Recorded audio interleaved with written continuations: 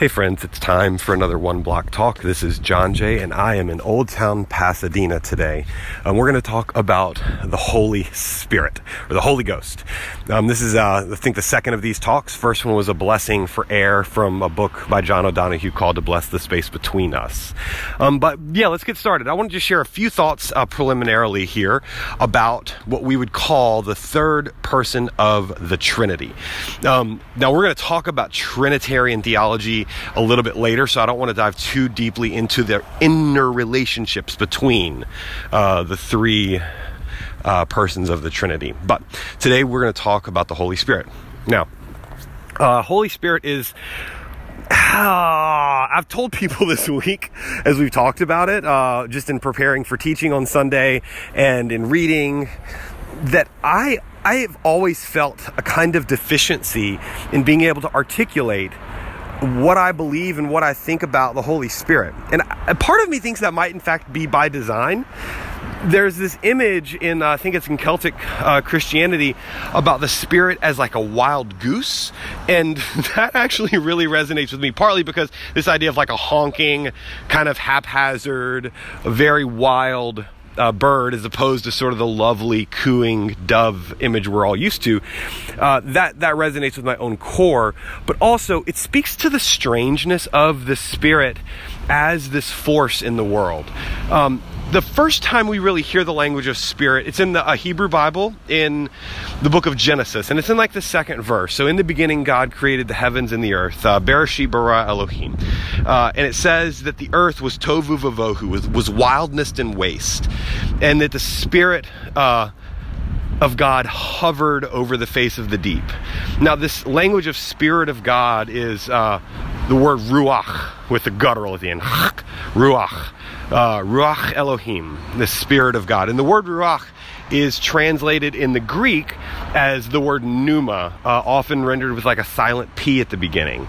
And these words, in every language, every word has like a semantic range to it, which basically means it can mean this, or it can mean that, or it can mean that. And I love when words have a really expansive set of meanings, because it often speaks to the kind of relationality between all of those meanings inside one word. And the word for Spirit in both Greek and Hebrew, it speaks to a very similar semantic range or set of meanings. You may have heard this before. So, of course, it means spirit, but it also means wind.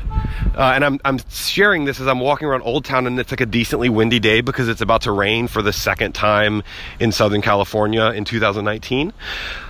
So, you know, wind is one of these things where you can see its effects. If you have leaves or you have dirt or you have like fabric, you can feel the wind. But in terms of like seeing it directly, that's a whole different thing. You can see its interaction with reality, but it's very hard to understand wind as its own kind of entity.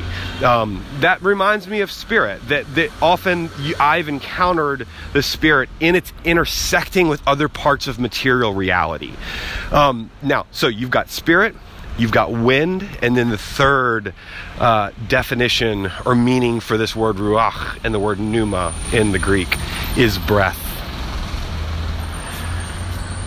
Now, there's some obvious reasons that these words are all connected. Breathing creates a kind of airflow, and breath and wind have had this kind of relationship across time. But also these are the words that gets picked up in this idea of Spirit. And the reason I love especially the breath connection to Spirit is, while I mentioned at the beginning of this talk that understanding Spirit is difficult for me and for a lot of people, in part because of its kind of a slippery, ethereal qualities. But I also am very rarely aware of my own breathing.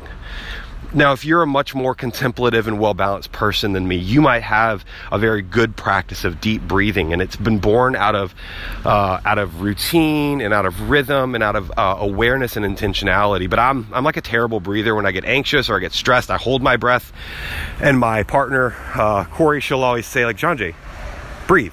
And I'll realize that I'm taking these really belabored breaths.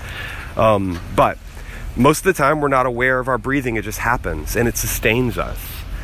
And if you've ever watched a movie, where somebody is like trapped in a really small space and they can't breathe, or where somebody's underwater for too long, and you're like sitting there in a chair or couch and all of a sudden you feel like you can't breathe. I mean, even right now talking about it, I'm feeling a shortness of breath. And immediately when I start to think about the absence of breath, I become really aware of my dependency on it, my need for it, and my gratitude that this breathing brings life and circulates material reality through my body. I mean, even think about what your body is doing in a breath, right? It's taking in what it needs from the air, invisible and yet full of what we need. And it moves it through our entire bodies, through our lungs and our blood, life and vitality.